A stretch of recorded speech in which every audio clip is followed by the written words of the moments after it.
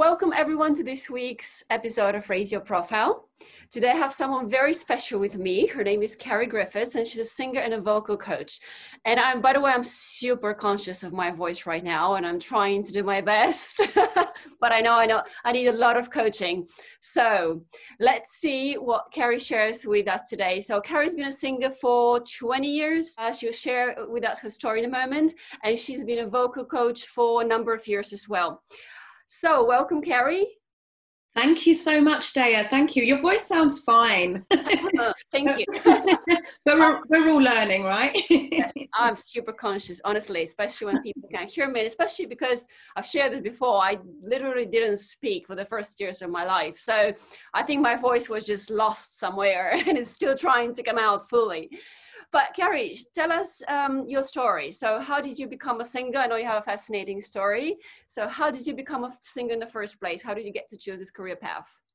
Okay, well, it kind of happened by accident, but not. So I was a dancer when I was a kid. I really wanted to be a dancer. My mum was a singer, and her dad before her had been a singer, but it was never really in my thoughts to become a singer. I really wanted to be a dancer, but I didn't really go down that path. I didn't take traditional or official dance lessons and that kind of stuff. It didn't really happen in my life. But I used to do a lot of talent shows, dance competitions, and I used to do a lot of shows in my local area and at school. I went to boarding school, so I was always the one out singing and dancing out in the fields or doing a show on a Sunday evening to the other girls in the house. Or at youth club, if people, if there was something going on to do with putting on a show, I was always there. But it wasn't about the singing. So I used to sing along with my dancing just because it kind of went hand in hand. It was more about the dancing. And then when I left school, it kind of went by the wayside. I started going out partying. I got really into watching music. I started going to a lot of gigs. I went to gigs probably 3 or 4 times, on average 3 or 4 times a week. I was going to a lot of gigs, and in those days in London there were hundreds of gigs to choose from, and being really into the punk and metal scene, singing wasn't really a thing for me. Anyway, fast forward a few years, I was married with a 6-month-old baby, my daughter. I've got 1 child. And I was really miserable. I was working in a casino. I was earning really good money. I'd bought my house, a really lovely house, nice big garden. We had a car. We could buy anything we wanted. But I was completely miserable. I didn't want to go to work. I didn't care about losing the money from not going to work. I was really in a mess. And so I read this book by Louisa Hay, and I've never been able to find the book since. I lent it to somebody. Well, I kind of gave it to them, lent it indefinitely. And it was called Change Your Life I think it was called Change Your Life in 7 Days, or it might have been Change Your Life in 7 Steps. And I really took this stuff on board because I had to make a decision. I was really, really in a mess. And one of the steps said, do what you love. And it took me a while, a good few weeks. I was really thinking, what is it that I want to do? I don't want to work in a casino. I was living in a horrible little town out in, sorry, Barbara. I was living in a horrible little town out in Kent, which is called Gillingham. Barbara will know it. She doesn't live there, but but if you know of it, it wasn't really back in the year 2000. It was really not a nice place to live. Didn't want to live there anymore. Didn't want to do my job. Didn't really want to be married. My marriage wasn't going very well. However, the irony is that for Christmas, my husband had bought me singing lessons. Now, to this day, I don't know whether he bought me singing lessons because I was good or because I was absolutely terrible and I just needed to do something. Yeah, but by this point, I had been taking singing lessons for about 14 months. And my daughter was 6 months old, and I made this decision: I'm going to make singing my life. I just woke up one day and I said, right, that's it. I'm going to be a singer, and I'm going to make singing and music my life. And so it was really dramatic. I left my husband, left my marriage, left my house, came back to London, and I started pursuing singing, and I've never looked back. That's amazing. I take a lot of my job. Yeah. So I literally left everything behind. Yeah. That's amazing. But you just knew that was your thing, and that was not looking back. You're absolutely convinced. Yeah. What happened next? So I had to make it work, because I had nothing. I'd left my husband, I'd left my house, I'd left my job. I had nothing to go back to. Fortunately, my mum let me come and stay with her in London. And so what happened was, I was doing lots of different auditions. I did the kind of, I can't remember what it was called in those days, but it was like the X Factor type thing. And there were lots of those auditions that weren't on TV at the time. Mm-hmm. So I did lots and lots of competitions. I was in lots of bands. I did lots of session stuff. So I did lots of sessions. Is that just to join a band, or what for? Auditions for like session work. Okay. Backing vocalists for different artists, and I did some auditions for like girl bands as well, like R&B type girl bands that were really big at that time. Luckily, I didn't get any of them. Yeah, sounds very different from metal and punk. Yeah, I just wanted to sing. I did a lot of amateur musical theatre shows. I joined lots of bands, but I did a lot of session recording.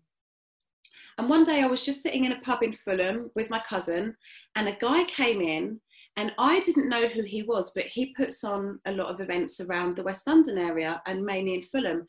And he was talking about the fact that he was looking for singers for this event that was coming up. And my cousin, who was also kind of a singer at the time, she said, "Oh, we're singers." And he gave us that look as if to say, "Oh yeah, of course you are."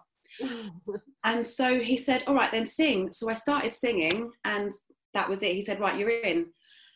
And so those were free events, and I did those for years. I did those events for years and years and years. And when he puts on events now, sometimes I'll just go and do it, just to say thank you, because he was the first person that gave me a gig. I couldn't get a live gig. I was doing recording sessions for not very much money. I was building my reputation, but I could not get a gig. And this guy was the first guy who gave me a gig. And so he's in my book actually, but so now just to say thank you, I still gig for him every now and then, not very often, because I've stopped performing. So how do I cut a long story short? Album, maybe the #1 album could do it. Well, yeah. So we'll fast forward. I got a good reputation. I was always reliable. I did lots of different types of bands, and I was gigging with a guy who, I don't know if you know of a band called the Blockheads, Ian Dury and the Blockheads. They were really big in the 70s and 80s. They're like a very British band. Okay. But their keyboard player was also in the Clash. He wrote and did an album with the Clash. And I was in a band with his two sons. And we were gigging around, doing lots of really, really big gigs actually.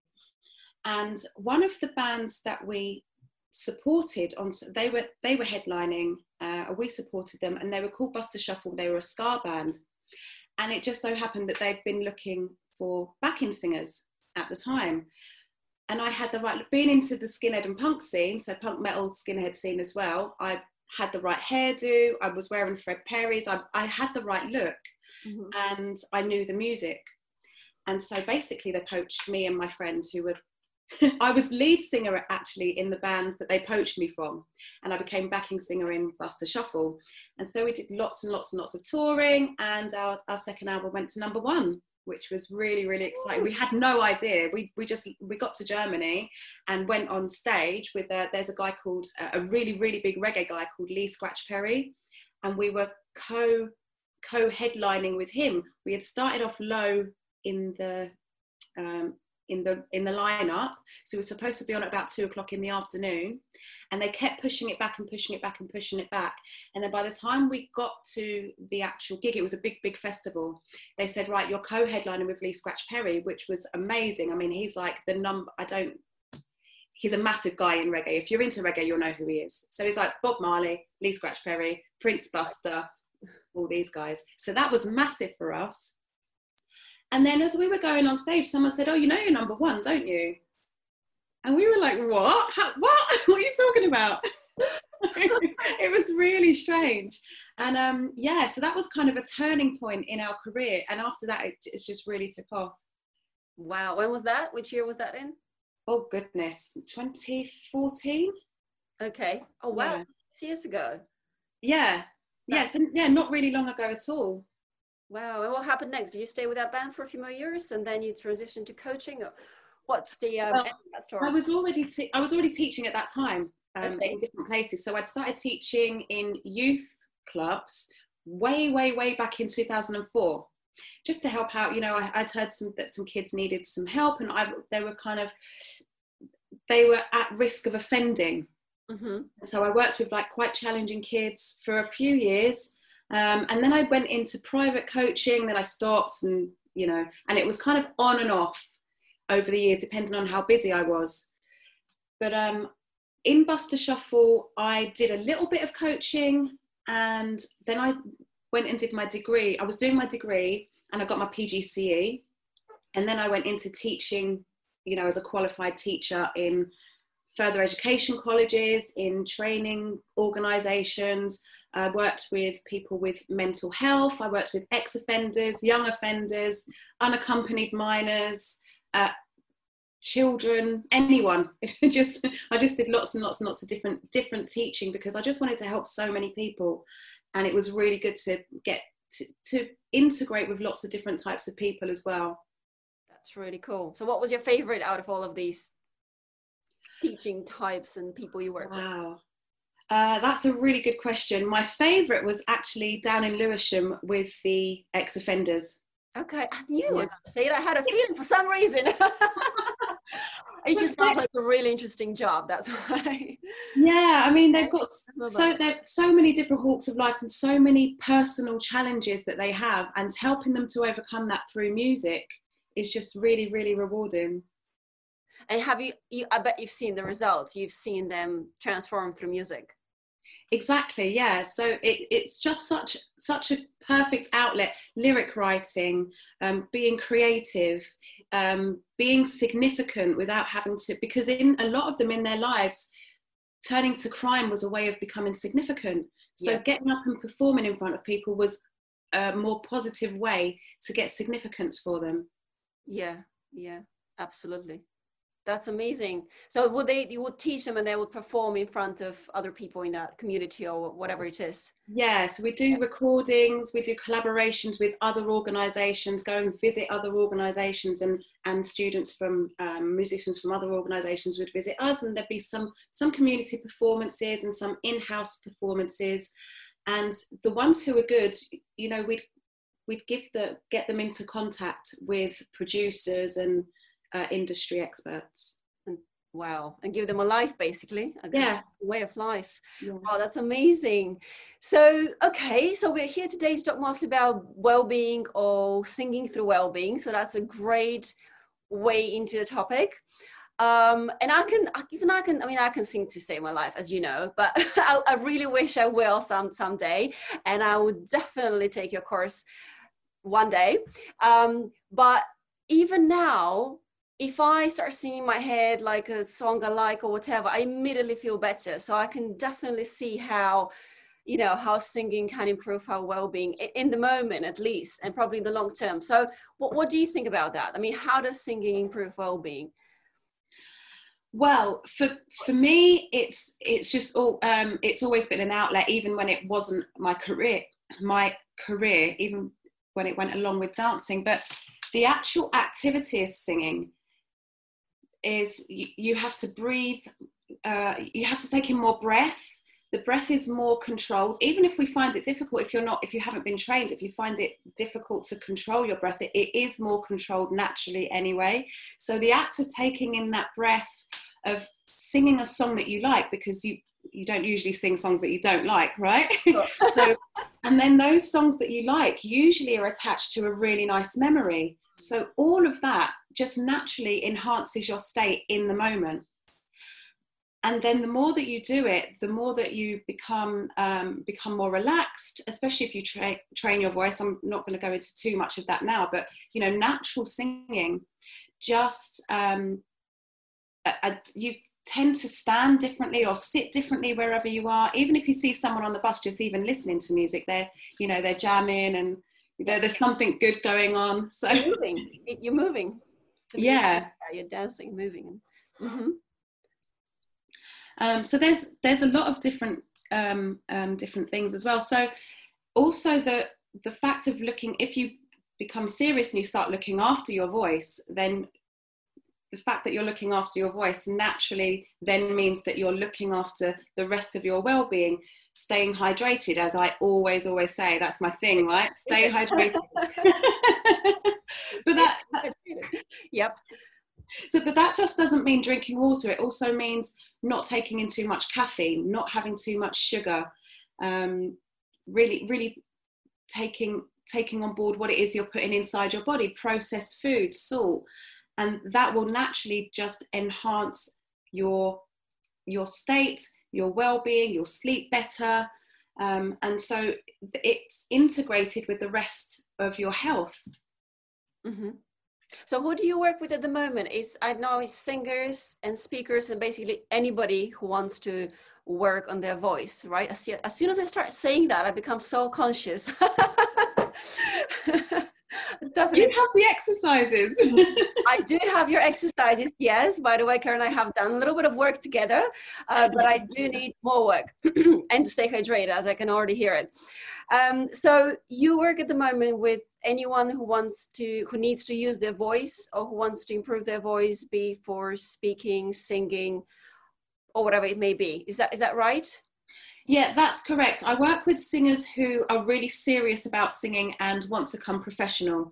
I've done a lot of work for fun, with people who want to sing for fun and for therapy. But my voice training, I work with professional singers, and I have my Singing for Wellbeing courses they're not courses, sessions that I run for people who just want to release some stress, have some fun, bond with other people, and use singing as a form of light therapy. And also for speakers, coaches, educators, professional speakers, trainers, and people who create courses who are using their voices a lot, especially at the moment on Zoom, who want to be able to speak for longer or want to be able to project their voices, use more dynamics, which also helps to build relationships as well. Because at the moment we're not allowed to touch each other. Most of our meetings are on Zoom calls, video calls, and so I've been saying for the whole of lockdown, our voices are our new handshake. So I'm really on a mission to get people to really start respecting their voices a little bit more. It's part of your body. What happens, we don't usually think about our voices until it's gone. And by then it's too late. But there's so much that you can do before it gets to that point. So I'm really passionate about helping people to understand how the voice can really is an integral part of your being. Yeah, I'm getting really passionate.